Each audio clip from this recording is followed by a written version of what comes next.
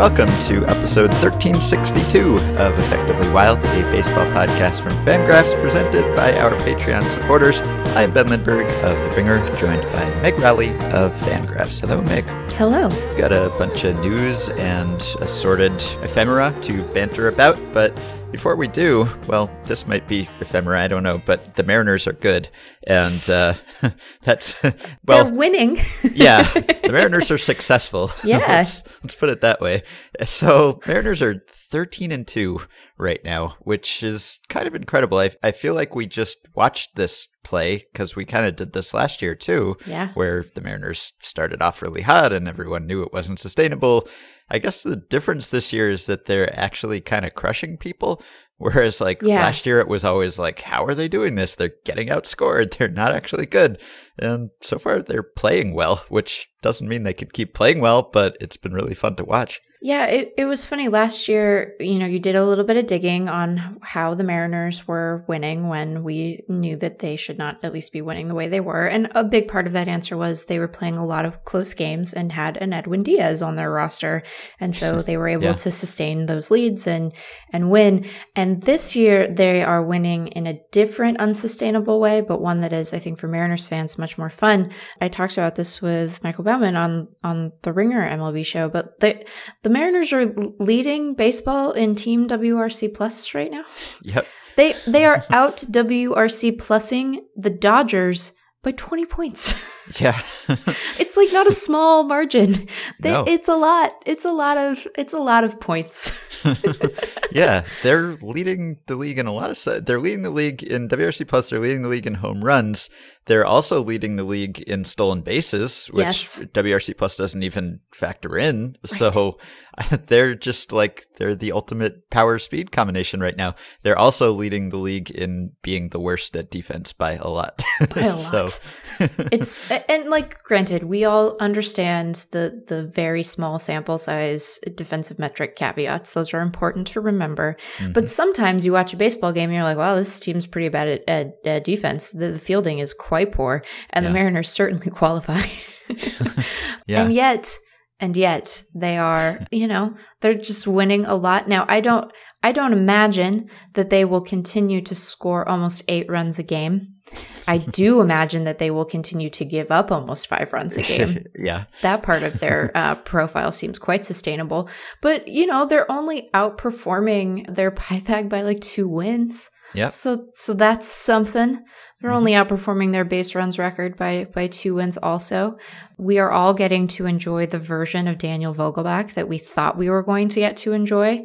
Yeah. So I am sorry that Kyle Seager broke his hand and then necessitated Ryan Healy at third base, which, when you're talking about that bad fielding, that's part of that bad fielding.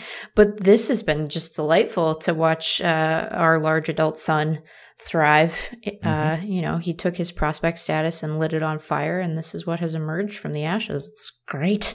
Yeah, he hit a really impressive home run this past week. There have been a bunch of really impressive home runs because there have been so many home runs, and the ball seems to be carrying better, and also exit velocity is up for one reason or another. So lots of guys are just crushing the ball, but Vogelbach particularly. And right now, the Mariners don't have a single hitter really who's below average. Their only guy below average is Dylan Moore, and he has 25 plate appearances, and he's at 93 WRC plus anyway, so he's pretty close.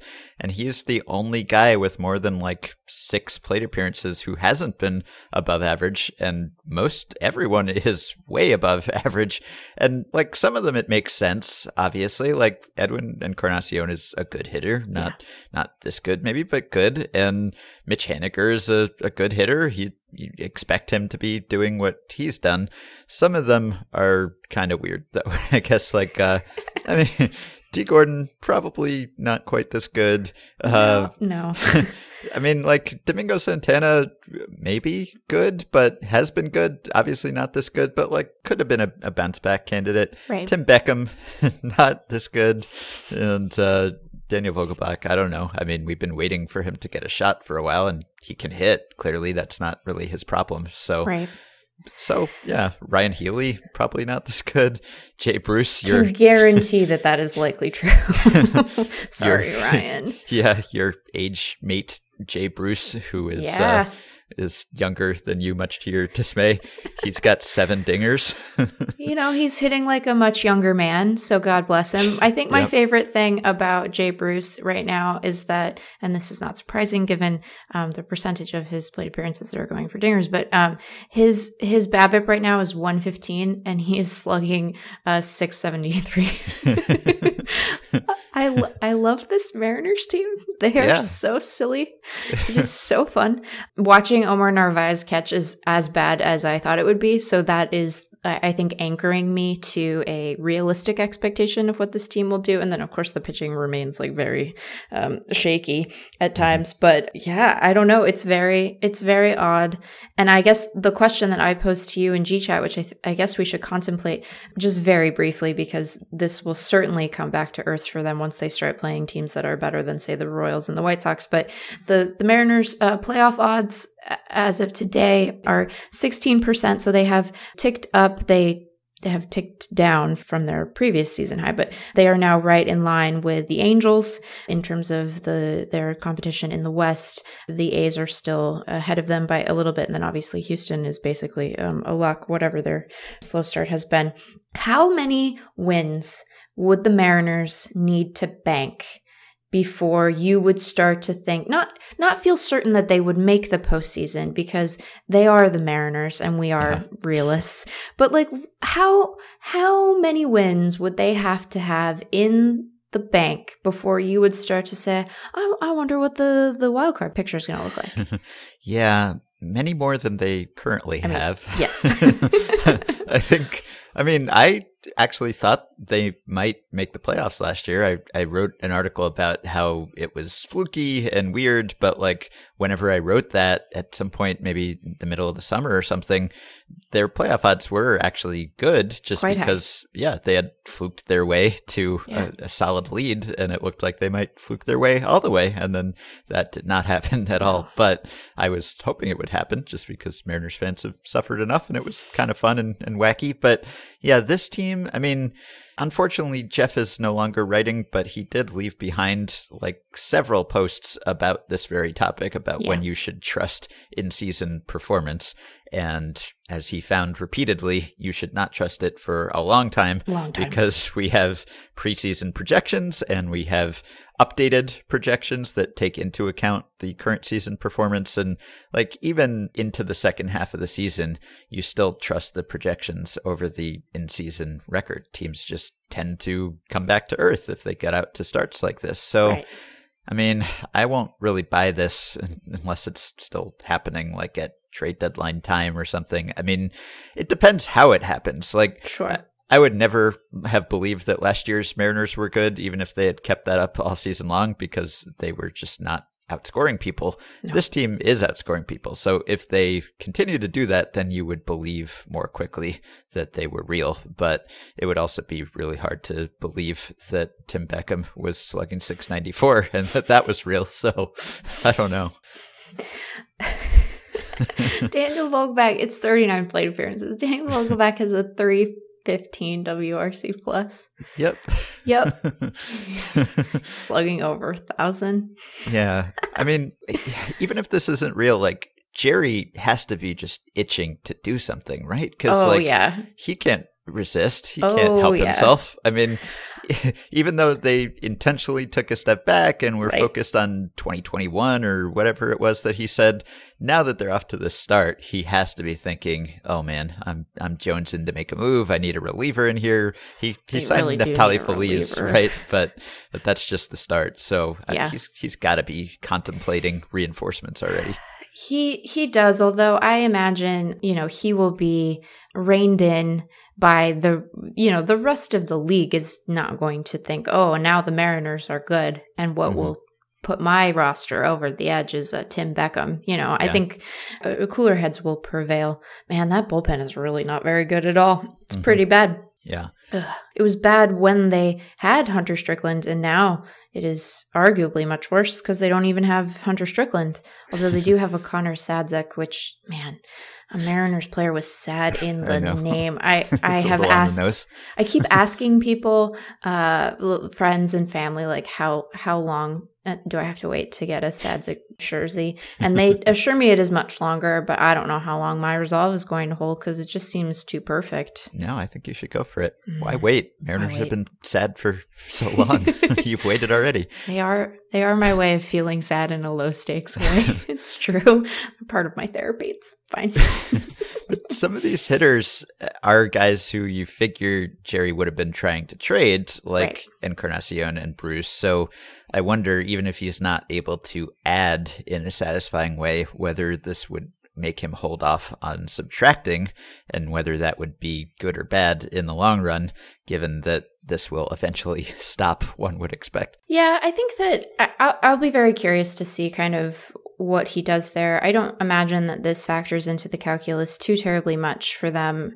And I don't think I'm arguing that it necessarily should even, because you would like to construct a Mariners roster that actually can contend in the postseason. I mean, you look at, like, even if this team were to luck its way into a wild card, which again, no one on this podcast, including me, is saying is likely to happen. We do not think that is what will result from this season. But, last year when they were good, winning rather, you could kind of see how, they weren't likely to have a sustained run in the postseason, but you could at least architect your way to them making it out of the wild card round, right? Because you'd have James Paxton start and you'd have Diaz to finish and you only needed one run. And, you could kind of magic your way to that in a way that wasn't completely nutty. That path does not exist for this Mariners team. So you're like, you want that 2020 window of contention to be meaningful. And so I don't think that they will think about it this way, but I expected this Mariners team to not only be pretty middling to bad, but also just terrifically boring. Like, I was like, this is going to be a really boring season of Mariners baseball. I will not watch it much unless they are the late game that is on, or Kikuchi is starting, or, Haniger's doing something cool and weird. And they are quite fun, which is really strange. And I think that, as rebuilds or step backs go, I get the logic behind doing something more drastic and really tanking hard. I understand why that's appealing, but I do think it is, it's nice to give your fans something through the lean times, as long as people understand that, like, this is not likely to result in a playoff roster. Like, I don't know, what are you really going to get in trade for Edwin Encarnacion? I mean, probably not a whole lot, but something maybe. So I don't know. I'll be curious to see how long they hold on to players like him, or, I would imagine Jay Bruce would be one that they might be keen to kind of move. Some of these younger-ish guys, they're not super young, but they're younger-ish. I would imagine be inclined to maybe hold on to a little bit longer, unless they can really get something interesting, which I doubt they will for Tim Beckham. But I don't know. We're going to see. Yeah. Well, I'm glad that they're doing this. I think it's been a lot of fun. Yeah. And a lot of the other divisions look more like we thought they would in kind of a fun way. I mean, Cleveland's in first place right now, not by a lot. I mean, look, all the divisions are pretty close because it just hasn't been that long. So the last place teams that are furthest back are only 6 games back right now. And there are some weird things like the Red Sox being 4-9 as we speak, and just having narrowly escaped a loss on Thursday night with a walk-off and a comeback. And that's weird, but otherwise not so weird. Like, the Mariners have been good, but so have the Astros, and they'll be fine. And the NL East has shaped up exactly like we thought and hoped it would. All those teams, other than the Marlins, are within a game and a half of each other. That's really fun. The top of the NL Central is very tight, even though the Cubs are not currently in that group. And then the Dodgers have been good, but the Padres are in first place, which, again, may not last, but has also been fun. These are a couple of your fun team draftees. And, I know. I feel very, very sassy right now. Yeah, no wonder you cleaned our clocks in the listener poll, because you got some fun teams. I think you did well. Yeah. So should we talk about something less fun? I guess we have to. I can transition us to the less fun with just something that is strange and weird that I noticed that we don't have to discuss for very long, if you'd prefer. Okay. Yeah. So I was watching that very fun Padres team play last night because they're very fun. And so I was watching them play. I did note to a friend that I think I have watched more Padres baseball in the first 2 weeks of the season than I did in maybe the entire first half last year. Yeah. I thought you were going to go like the last 5 years or 10 years. I wouldn't blame you, but yeah. Well, they have that thing of being one of the West Coast teams that's on. And so then you end up seeing them more than you would otherwise expect. But I wanted to see Avila pitch his, first one. So anyway, I was watching last night. Austin Hedges was catching.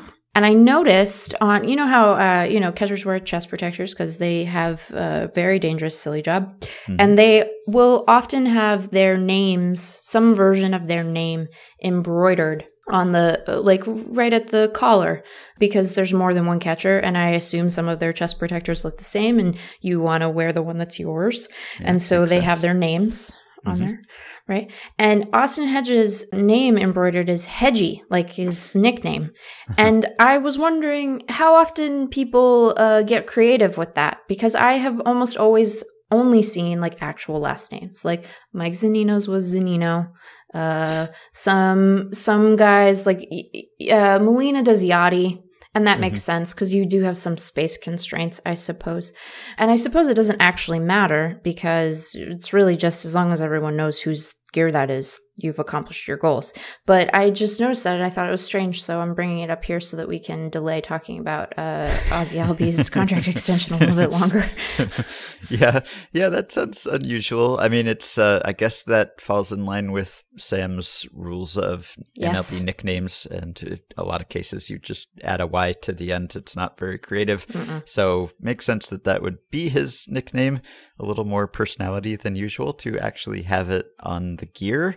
I mean, if it were me, I don't know. I still have articles of clothing or like ratty stuff that I'll wear around the house that has like my initials because I wore it to summer camp like a really long time ago and put initials on everything, or my mom did, so that other people wouldn't take my clothes at the time.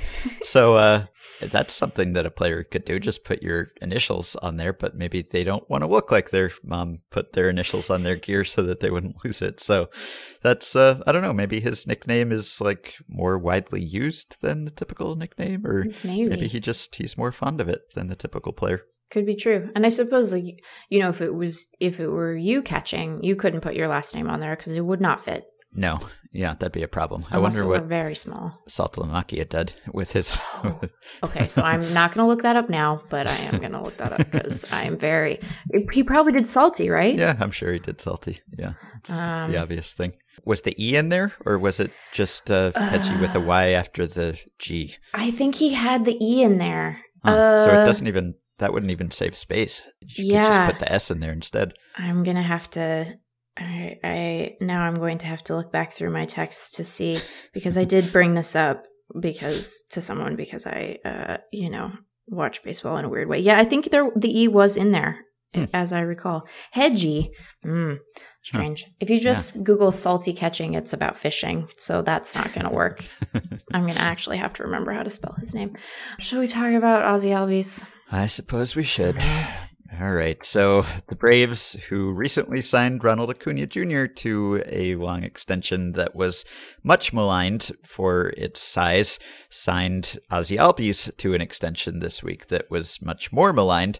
And this one was, 5 years and $35 million technically, although there are other considerations there and bonuses and things that performance can trigger. But regardless, even if it's the maximum, it is a somewhat shockingly below market deal from all appearances. And so the baseball world has been abuzz for the last day or so trying to figure out what happened here and why he signed this and why his agents would have wanted him or let him sign this and what it means about baseball as a whole. And Fangraphs has published a couple analyses of this extension, which you have read and edited. So do you want to give people the summary of why this stinks? Yeah, so just so that we are all on the sort of same page about what exactly is at play here. So yeah, the deal is it's just light in a hilarious way. I mean, it could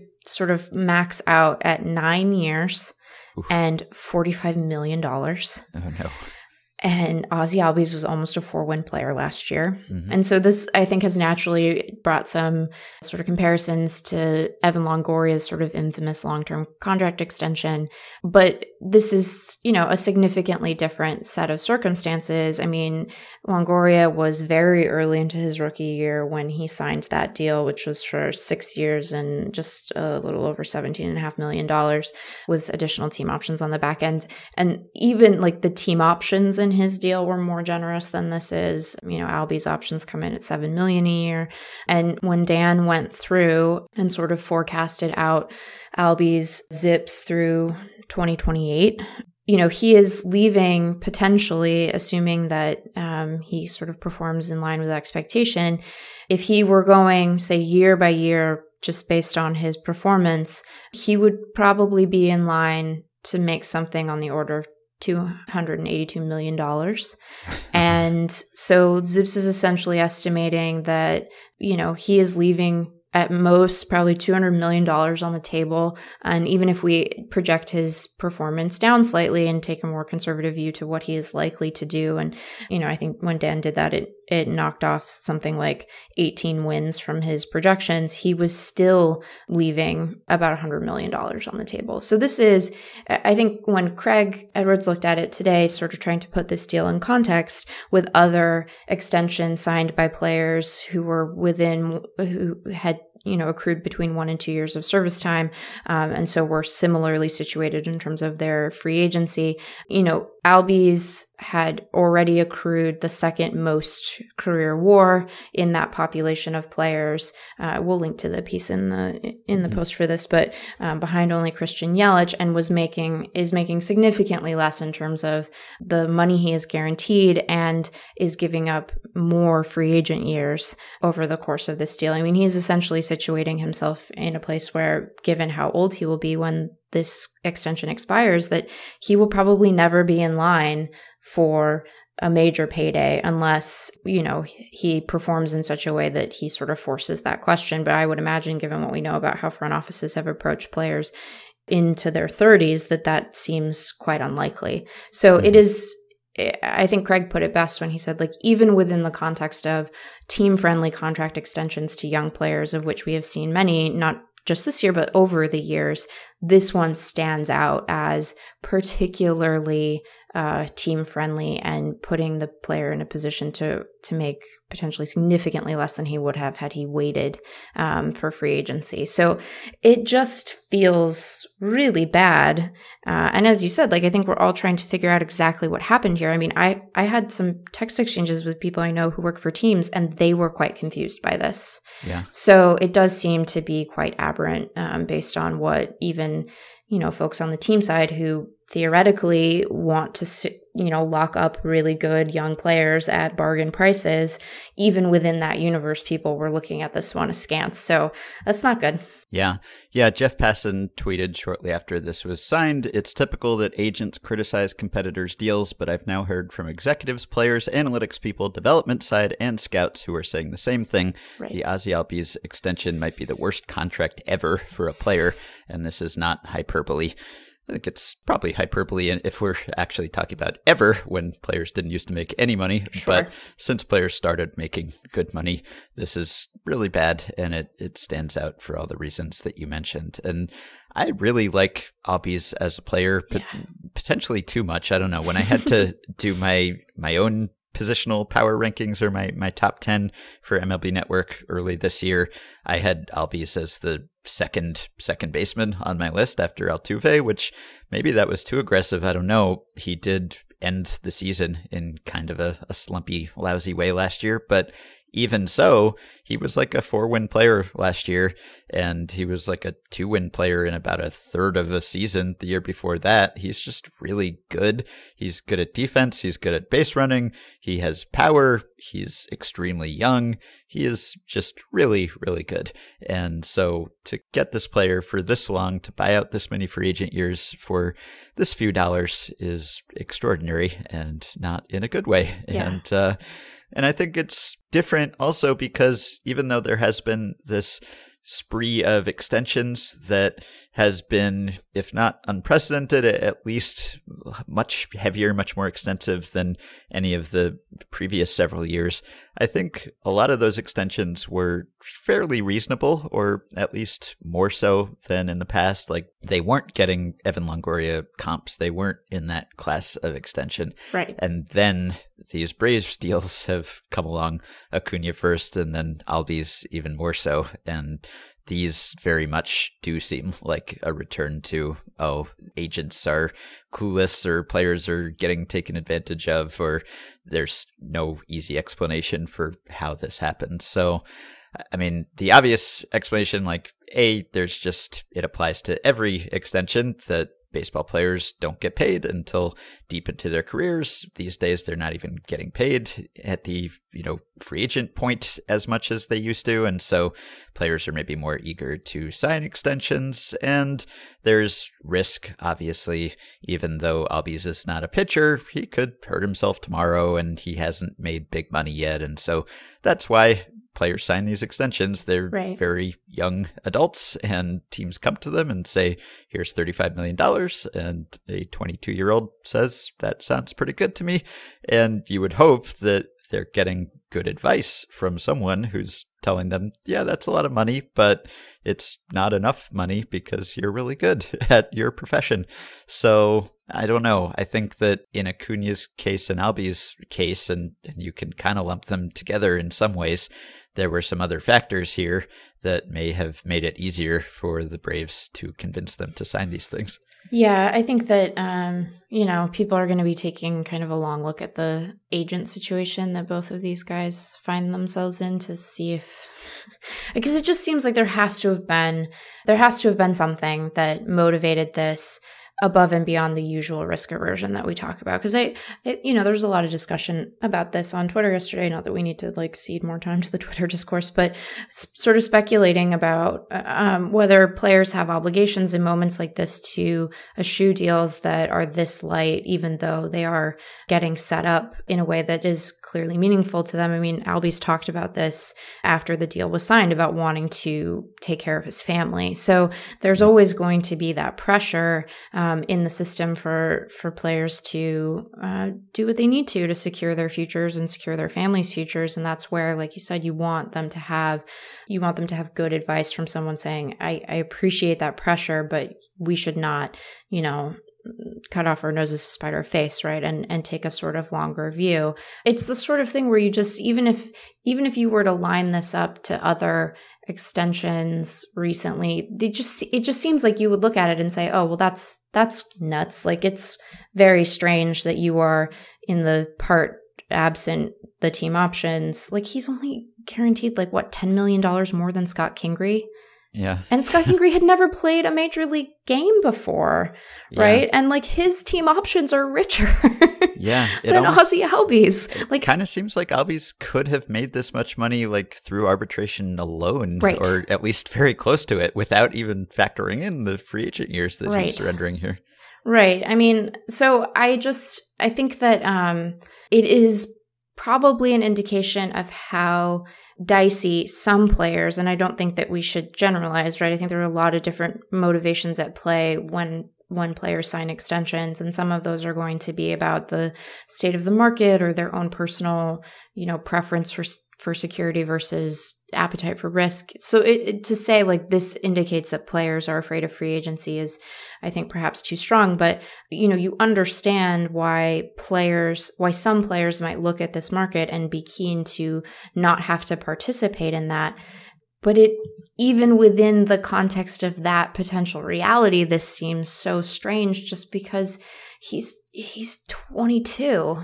Mm-hmm. Right. He's just so young compared to the guys who you would look at and say, yeah, there's reason to be nervous. Like, you're, approaching 30, or looking at other players who are young, but not as young as him, and realizing that they are going to be hitting the market when they are approaching 30. It just is it's such a bummer. And the only thing that would potentially make it seem less of a bummer is if, and it would still be a bummer, to be clear, but if the Braves were then to turn around and spend a bunch of money elsewhere in free agency, you might say like, oh, this is part of a broader sort of strategy of roster construction. But even the guys that they would want to spend a bunch of money on aren't in free agency anymore. I know, right? Like, they can't go sign Mike Trout. Mike Trout's taken, right? He's made his choices. So the number of ways that you can look at this and say, oh, there is an interpretation of this situation that would suggest that actually the state of the market or the state of relations between players and teams is healthier than this would initially suggest. Many of those justifications are quickly falling away, and all we're left with is like the fact that Ozzy Albies is going to potentially make like $200 million less over the course of his career than his play is likely to merit. So it's just a bummer. Yeah, it's getting to the point where you're really going to have to look at the free agent market, and there's just not going to be anyone on it. I mean, that might work out well for a few guys who don't sign extensions and kind of have the market all to themselves. But for the most part, you're really going to see fewer good players available because of this wave of extensions. And I guess that makes the winter a little more boring, for one thing, aside from all the economic stuff. But there's that. There's the fact that all of these really good young players will not be going through the arbitration process and will not be potentially setting new records and precedents that will help other players get paid in the future. So MLB is probably pleased about that. We were thinking about talking to Kiley McDaniel about this, but it turned out he was driving all day because he's a scouting type person, and scouting type people have to go outside and see the sun and breathe the fresh air for their jobs, unlike us. And he was tweeting about this. Of course, he was employed by the Braves a few years ago, a different regime entirely, but he tweeted, "The new Braves regime walked into a dream situation with Acuna and Albies, two phenoms that got low amateur bonuses, came up and wanted to stay together, got there fast, and both were repped by small agencies. Heavy rumors, the agents were nervous they would lose the kids before they got paid." So that's another thing that you have to consider. You'd like to think that agents are giving their players the best advice, but agents are in it for the commission too, and some of them may use that to give advice that actually hurts the player in the long run, because you have guys like Acuna and Albies who didn't come from privileged backgrounds, didn't sign enormous bonuses as amateurs, so they haven't gotten their big first payment, and there is maybe some urgency in their cases to support their families. I mean, I think Albies is not actually getting much more money like in 2019 than he would have previously, so it's not like he got some giant lump sum, but who knows what the pressures were there, economic pressures. And there's also the agency, which is not big. I think it's the same agency that reps like Craig Kimbrell, for instance. And who knows, maybe the agency needs some money and we're like, hey, let's get our commission on some of this now. Or they were worried that some bigger agency would poach these guys before they signed a big contract and they wanted to get something. I mean, who knows? Either that, or maybe they're just not good at this and just misread the market or something. Either way, it is not ideal. Yeah, it's the sort of thing where the disconnect between what you would expect an agent to understand, and like I've obviously never worked in that field. I am speculating wildly here, but like the degree to which there is a seeming disconnect between what you would think an agent understands they have in a client versus the contracts these guys signed. Like, that's a huge gap. I mean, Acuna's in every MLB commercial, right? He's in Let the Kids Play. He's on the New Era, like, Subway cap ad, which is very strange, but he is in it, And so these guys are, Acuna especially, Albies, I think to a slightly lesser degree, but he's still a phenomenal player who's going to be a piece of this competitive Braves team. It's like Acuna could be the next face of baseball. He is charming and energetic and, has personality and attitude on the field when he plays. Like, it is not hard to think of him quickly becoming part of the same conversation we have around guys who define the sport and its outward, presentation to the world. And he's signed to this like rinky-dink little deal. And so it's just either it suggests to me that either they're like quite bad at their jobs, or that there might be, as Kylie suggested, some other motivations at play that really aren't about what's in the best interest of these players, but is rather about, a desire to sort of get while the getting's good before they were to move on to, an agent who might be inclined to tell them to wait to sign something like this. Mm-hmm. So that's a bummer too. Yeah, I mean, you almost think, well, if they had been ripped by Scott Boras, for instance, they would not have signed this deal. And I mean, maybe Boras can be like overly pushy at times and go too far with the brinksmanship, but like you can't say that he puts his players in this position, at least his young players. Like he is notorious for not having his players sign extensions, right. And maybe there are times when they should, but at least he is helping them avoid signing one of these deals. Like there's just no chance.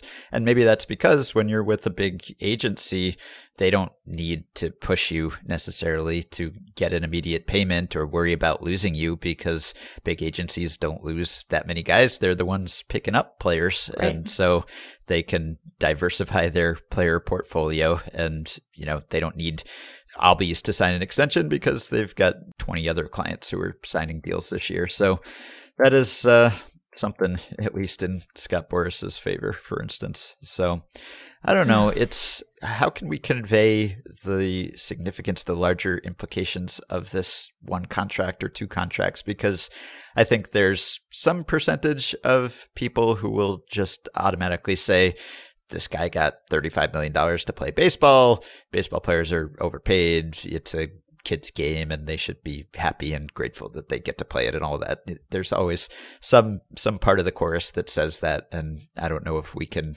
reach or persuade those people, or if they're still listening and we haven't changed their minds yet. I don't know that we can now. But there is also another segment of the audience that says, like, okay, this is a below market deal. He shouldn't have signed it, but he did. And so I'm not going to waste much of my mental bandwidth fretting about a deal that a professional athlete signs that is going to make him wealthy, not nearly as wealthy as he probably could or should have been, but hey, a lot more wealthy than most of us ever will be. He's doing okay. He doesn't need our pity and concern, and he wasn't forced to sign this deal. He agreed to it. He wanted to sign it. So if he's going to want to do it, then why should we get outraged on his behalf if he is not personally outraged? I mean, I think it's a reasonable position to say there are bigger problems in the world than Major League Baseball players making $35 million instead of $100 million, or $100 million instead of $150 million, or whatever it is.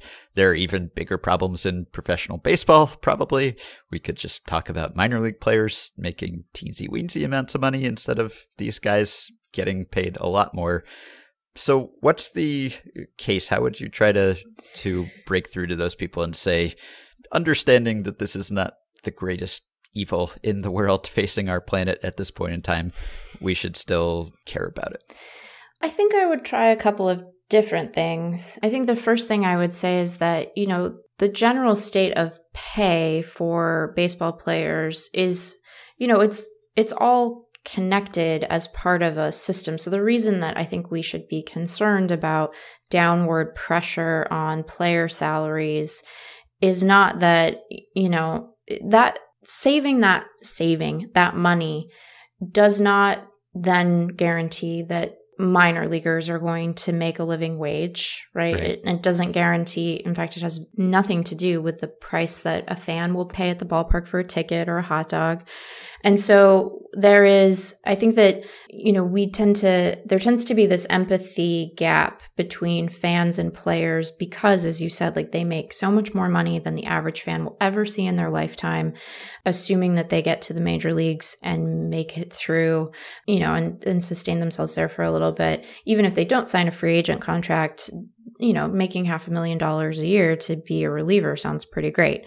But they face sort of downward pressure on wages in the same way that a lot of workers do who make significantly less.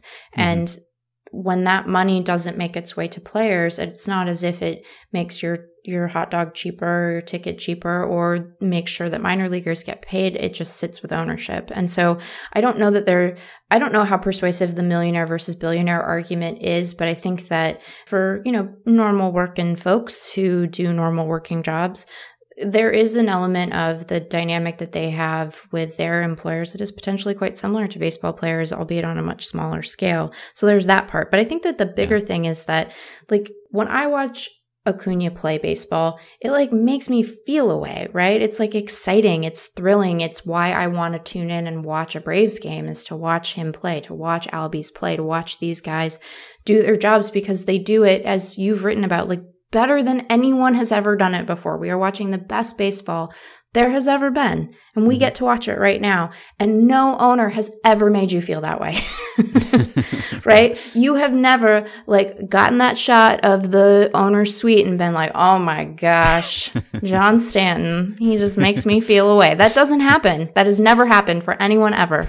And so I think that when I hope that an argument that might be persuasive to fans who rightly say, these guys make a lot of money to do a really cool job, they should just, aren't they just so grateful? It's like, well, sure, I'm sure they are, but it is still a job. They go to work every day. They spend time away from their families, and they are why you like this. They're the reason you like this. They're the reason that you spend 162 games and all of the playoffs engaged with this sport in a way that is really fun and exciting and makes you feel stuff and think things. And they are the story. And so, when we're thinking about where we want to lend sympathy versus not, I think that should be a mark in players' favor, because they are why we like this.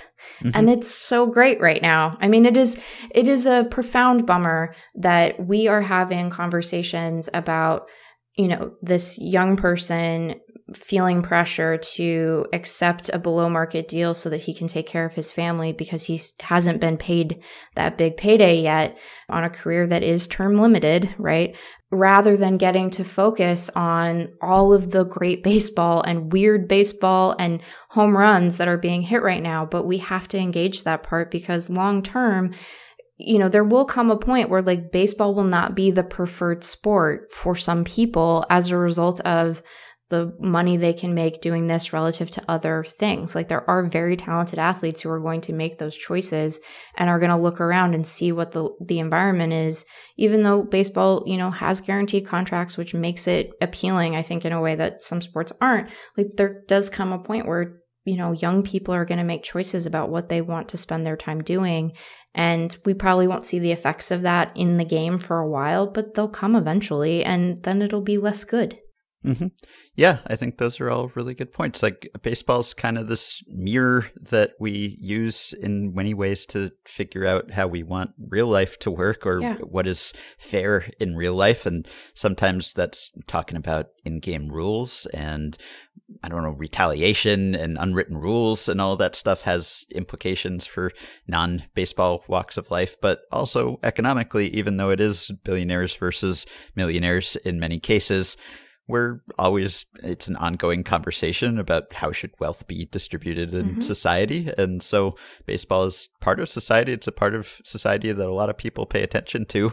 And so these principles are at work there also. And deciding what is fair in baseball, I think, sort of shapes what we think is fair in larger life. So that's worth paying attention to. Or just on a purely self-interested level, obviously these deals are incredibly good for the Braves, but they're not good for baseball, most likely, right? In that they're happening in an already charged environment where people are really paying close attention to contracts that are signed or not signed. And if you just want baseball to be healthy and to continue and not for there to be a work stoppage at some point, then you want deals like this not to happen that will get everyone up in arms, understandably, because it's just going to push baseball closer to the brink.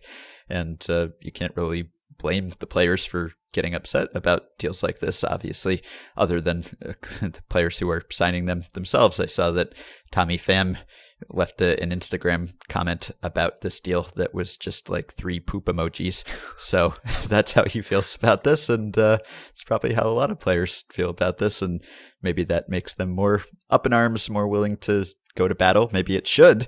But if you're a fan, obviously you don't want sources of friction like that. You want everyone to be happy and everything to be good. And this, I think, takes us a little bit further away from that. So those are all reasons to care.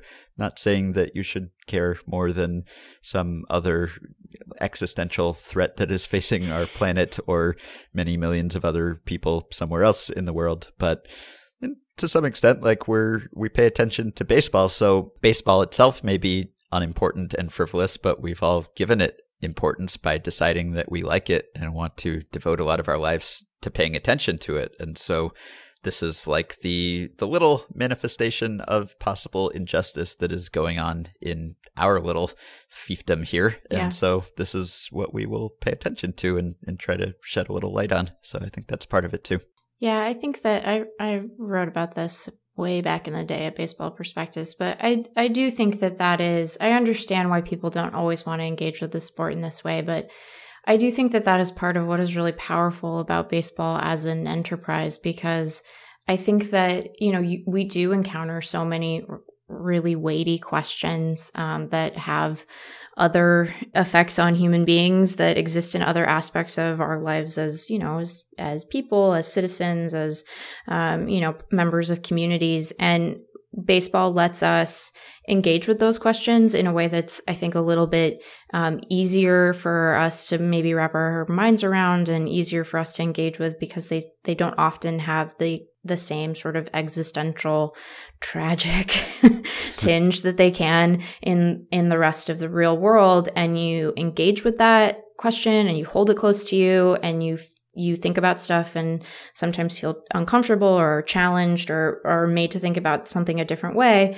And then you get to watch a home run, right? You get to release a little bit and still engage with this fun thing. And I think that constant negotiation between the really serious aspects of the sport and the stuff that is just like amazing and makes you feel stuff and makes you excited to watch it, I think is really valuable for people to be able to understand those questions better. So I think that we all agree that the balance of those things is off from what we would like it to be right now. But I still think it makes it pretty important that we dig in on this stuff, even as I come up with weird catcher ephemera to try to buffer us away from it. Yeah. So. Yeah, in other weird and kind of frustrating baseball news this week, MLB seems to have cracked down on video sharing this year, which is really weird. There's a history of this, obviously, with MLB occasionally cracking down on GIF usage, and they had seemed to be more open about that sort of thing and had placed fewer restrictions on sharing video clips. And they did recently make all of 2018 pitch video available via Baseball Savant, which is nice and helpful. But at the same time, it's really hard to find clips and highlights through At Bat or through the MLB.com site and to share those clips now. And every clip has a pre-roll ad, which is maybe why they don't want people sharing GIFs, because they don't have ads. And at the same time, they seem to be banning people from sharing minor league video. Baseball America got a cease and desist about its minor league video and had to take down all of its in-game video, if not their batting practice and practice stuff. So it's odd. I don't know why this is happening, why there's an increased emphasis on this when things seem to be opening up. And MLB gets a lot of criticism for how it markets or fails to market the game. And I think a lot of that is kind of unjustified. And Lindsay Adler and I did an episode last year where we talked to Jeff Heckelman about this and how a lot of the stuff that MLB gets criticized for, I'm not sure that it's like MLB failing to market its stars so much as just institutional disadvantages and different ways that baseball is consumed compared to other sports. But it is really striking when the league adopts this sort of stance compared to other leagues like the NBA that are just, yes, please share our stuff because it's the best advertisement for the game. And right now I'm rereading Lords of the Realm, the classic book from the early 90s about baseball's owners. And just rereading some of the stuff about how when TV came along and even radio before that, owners were very suspicious of this and thought if we allow our games to be broadcast, no one will actually come to the ballpark. And that was very backward looking. And the teams that embraced TV and radio got huge benefits from it, not just from the revenue that came from those contracts, but also it was a good advertisement for their teams. And if you could consume baseball that way, then you would like baseball more and make more fans. And those fans would then eventually come to the ballpark and buy tickets. And it seems like the same sort of short-sighted thing. Like, unless this is a really temporary measure because they're about to roll out an even better video platform or something like that.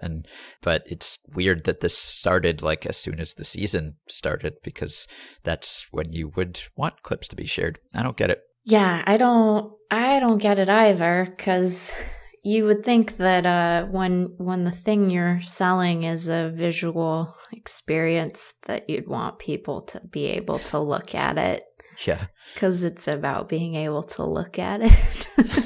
Yeah, I don't especially get it. I think that particularly, it seems particularly short-sighted given some of the challenges that baseball faces, which I agree with you are as much structural as they are like marketing failures. But the challenges that the game has for getting fans invested in particular players across fan bases, you would think that you'd want folks to start seeing those players and appreciating those players as early as possible, even if, the typical baseball fan isn't going to be looking at prospect footage in the same way that readers at Fangraphs might, or that Baseball America might, but you would still think if you have a minor leaguer who, hits a long home run and bat flips, that you want that to go everywhere rather than being, than people being sort of nervous and walking on eggshells that they're going to get a takedown notice. So I don't quite get it. I assume that they must think that they can monetize that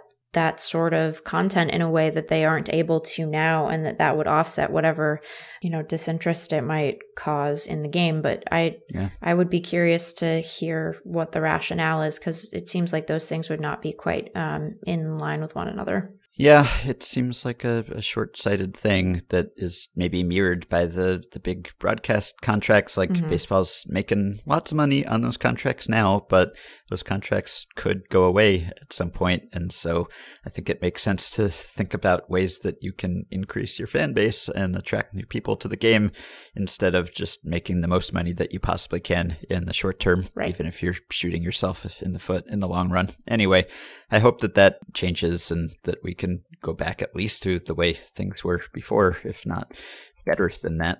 So there are a couple other things that we wanted to banter about before we wrap up, or at least, a couple other things, right? Marcell Ozuna, you want to talk about Marcell Ozuna? What a weird week Marcell Ozuna had. What a strange week. I mean, his misplay in the outfield, we'll call it that, obviously went viral. I felt terrible for him. Jay wrote about this briefly for us at Fangraphs, and I loved the take he had on Kenley Jansen's reaction to Ozuna's misplay in the outfield, because the camera found Kenley just sitting in the bullpen, and he is reacting, he's laughing, but he's trying really hard not to react in a big way, right? Yeah. And I don't know Kenley Jansen, so this is, as it often is for me, speculation on the inner, monologue and life of a stranger. But I'd like to think that Jay got it right, which is that Kenley thought, this is objectively hilarious, and I am going to let it be funny. But I also know, I know how asking for it works.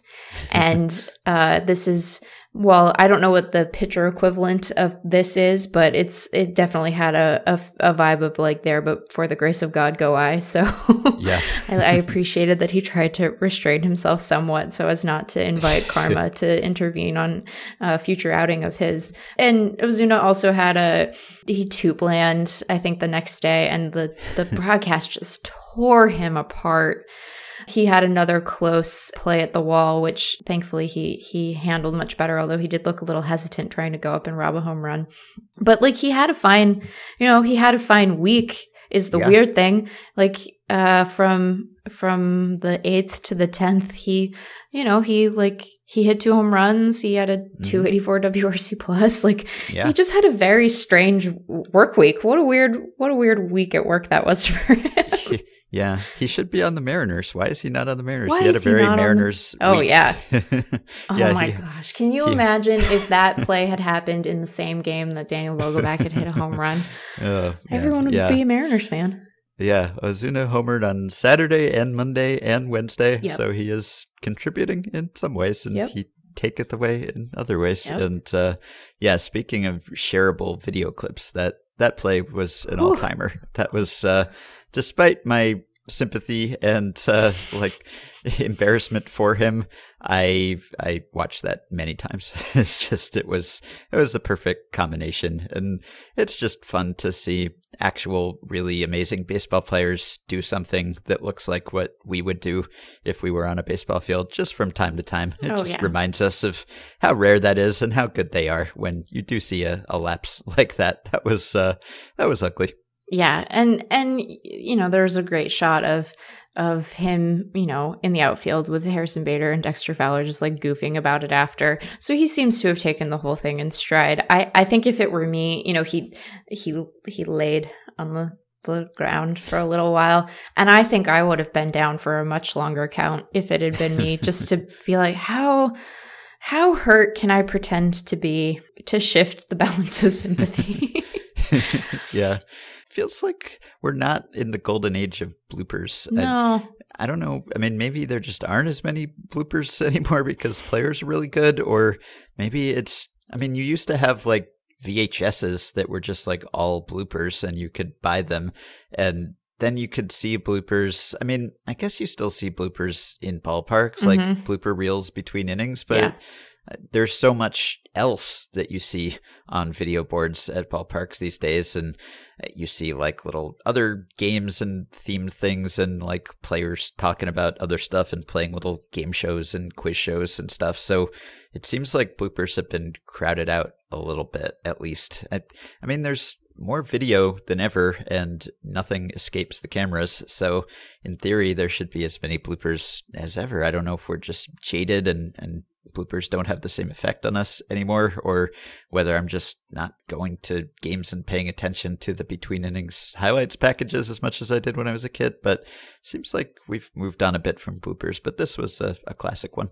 I think that part of it, what I have noticed, because I'm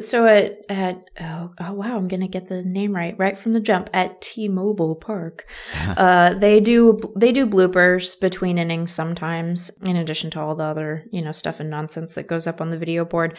And I have noticed over the years that the tone of those bloopers has shifted. I think that when we were kids, 50% at least of those bloopers were actually guys getting horribly injured. Yeah, maybe that's it. And now I feel like there's still a couple where I'm like, why are you showing that catcher getting hit in that spot? Or why are you showing, whatever, a guy colliding with the wall and then clearly having torn his ACL or something like that. And so I wonder if maybe it's just that we've recognized that a lot of what was on the blooper reels was really just us laughing at people being horribly hurt.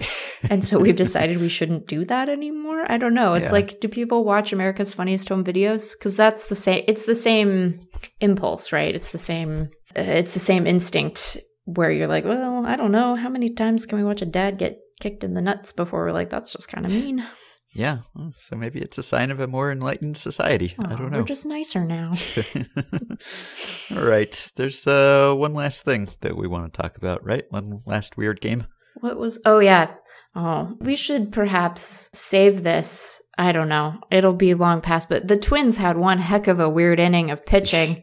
Yes, they did. They had a bad day. They had a real bad day on Wednesday. The Twins, I'm just going to read the play-by-play. The Twins playing the Mets had Jake Odorizzi pitching, and this is how the bottom of the fifth went for the Twins. Wilson Ramos grounded out, fine. Jeff McNeil singles. Ahmed Rosario walks. J.D. Davis walks. Then, let's see, Noah Syndergaard came to the plate, and there was a base running out, it seems. Yes, McNeil out at home. Okay, fine. But Noah Syndergaard ended up walking. So now bases are very loaded, it would seem. Or then they bring in Vasquez to pitch because Jake Odorizzi is clearly done. You're done. And then Andrew Vasquez promptly plunks Brandon Nimmo. And then he promptly walks Peter Alonso. And then he promptly walks Robinson Cano. And then they were like, this Vasquez character, get him out of here. They're terrible. And then Trevor Hildenberger came in. And then he promptly walked Michael Conforto. And then Wilson Ramos hit a single. And then Jeff McNeil struck out swinging for 6 runs, 2 hits, 0 errors, 2 left on base. And that is when the game officially got away from the Twins. I haven't seen a half inning like that in quite a while. The last game that I could think of that was somewhat similar is that the Mariners played the Padres a couple of years ago and had an inning where they scored 100,000 runs, which is very scientific. But that was all hits. This was 1, 2, 3, 4, 5, 6 walks, 1 hit by pitch. Mm-hmm. Yep. The hit by pitch was on 2-0 also, I think. Yes. So it probably just would have been a walk anyway. Right. We actually got a listener email about this from Damien, who said, I assume the experience of walking the third of 3 straight batters was pretty bad for Odorizzi, but still not as bad as what Vasquez or Hildenberger experienced. Of those remaining base runners allowed, which experience would you least wish on any pitcher? Coming in and allowing the bases loaded run by hitting Nimmo, the second straight walk and third run allowed that got Vasquez yanked, or Hildenberger coming in after all of that and still walking in a run? In terms of psychic pain, which do you think is worse? Man. I think probably the hit by pitch is the worst. Yeah, I agree. I think I would feel the worst about that because, you're right to say it might have well resulted in a walk. And so then the effect of the thing is the same in terms of the score. But, there are so many things that a pitcher does that are not hitting a batter. They don't hit a batter very often. Right? As a percentage of their, pitches thrown, it's a very low percentage. And it's just such, walks are charity, but hit by pitch is really charity, right? There's no work being done by the batter in a case like that. When a batter walks, some of it's the pitcher and they're maybe not throwing great pitches, or maybe the umpire's being a jerk, and maybe the hitter is just really good and patient and is taking good pitches that they should. So they're still doing something, right? There's a little bit of work as opposed to hit by pitch where it's just oh, this is very painful charity. So I think that would feel the worst. I think so too. And if you're Vasquez, you're the guy who's coming in, you're supposed to stop the bleeding, and then all you do is hit a guy and then walk 2 more guys. And I think it really amplifies the failure. Odorizzi, it's the 5th inning, and maybe he was just getting tired. And up to that point, he'd been pitching well. And so maybe you just kind of give him a pass and figure he was running out of gas there. But then when Vasquez comes in fresh arm, then I think there's extra blame on him. People really get mad at relievers who can't get out of jams. Yeah. Because that's what you're supposed to do if you're a middle inning guy. Yeah. You're supposed to come in and strand base runners, and he did the opposite of that. He not only let them all score, but he left the Twins in just as bad a situation as they'd been in when he entered the game. And then obviously Hildenberger came in and was terrible too. But by that point, I feel it's almost okay, this is just one of these wacky innings. Everyone's bad. Odorizzi's been bad. Vasquez has been bad. Now he's just joining the party. It's almost everyone else has already kind of spoiled things. And so I think there's less focus on the third guy who comes in and sucks than the first 2 guys. Well, and I think, by the time you've made the second pitching change in the inning, you've had a commercial break to start to reconcile yourself to the fact that your team is probably going to lose now. And so you've started healing. Whereas, when Vasquez comes in, you're oh, well, this is still pretty close. Yeah. They could get out of this scrape if they worked at it. And then you immediately start to unravel that expectation. So I think it's really bad. And I think it would be different if the hit by pitch had come at the end of his little bit of work there. I think it reads differently also. Like walking a runner in, that's not great. But again, it's a different thing than the painful charity of a hit by pitch. So I think that if you build up to that little stretch reads a little differently. You're still mad at Vasquez, but it reads a little differently. But starting off with a hit by pitch, you're like, oh boy, we're in for it now. Because then your expectations that he's going to have any kind of command are also just shot, right? Yes. So you're gearing up. You're like, oh, I bet he's going to walk the next two guys. Right. And that is exactly what happened. That's exactly what happened. Yep. Forgettable inning. All right. So I guess we have covered everything we wanted to cover. And I probably have to go watch a Star Wars trailer. So we can wrap up there. Thank you. Thank you. Everyone enjoy Game of Thrones. Oh, yeah. Oh, yeah. You can support the podcast on Patreon by going to patreon.com/effectivelywild. The following 5 listeners have already signed up to pledge some small monthly amount and help keep the podcast going. David Wintz, Jared T., Adam Crow, Nathan Valentine, and Josh Curran. Thanks to all of you. You can join our Facebook group at facebook.com/groups/effectivelywild, and you can rate and review and subscribe to Effectively Wild on iTunes and other podcast platforms. Keep your questions and comments for me and Meg and Sam coming via email at podcast@fangraphs.com or via the Patreon messaging system if you're a supporter. Thanks to Dylan Higgins for his editing assistance this week. Dylan is actually the guest on the new episode of Fangraphs Audio, so you can go check that out. Listen to Meg and Dylan talk together. You can pre-order my book, The MVP Machine. It comes out later this spring, and pre-orders are much appreciated. Thanks for listening this week. We hope you have a wonderful weekend, and we will be back to talk to you early next week. Marcel, can we come around? Can we see you right away? Can we come around? It's such a groovy day. Marcel. Cost is worth the giving, £1 a man you're living.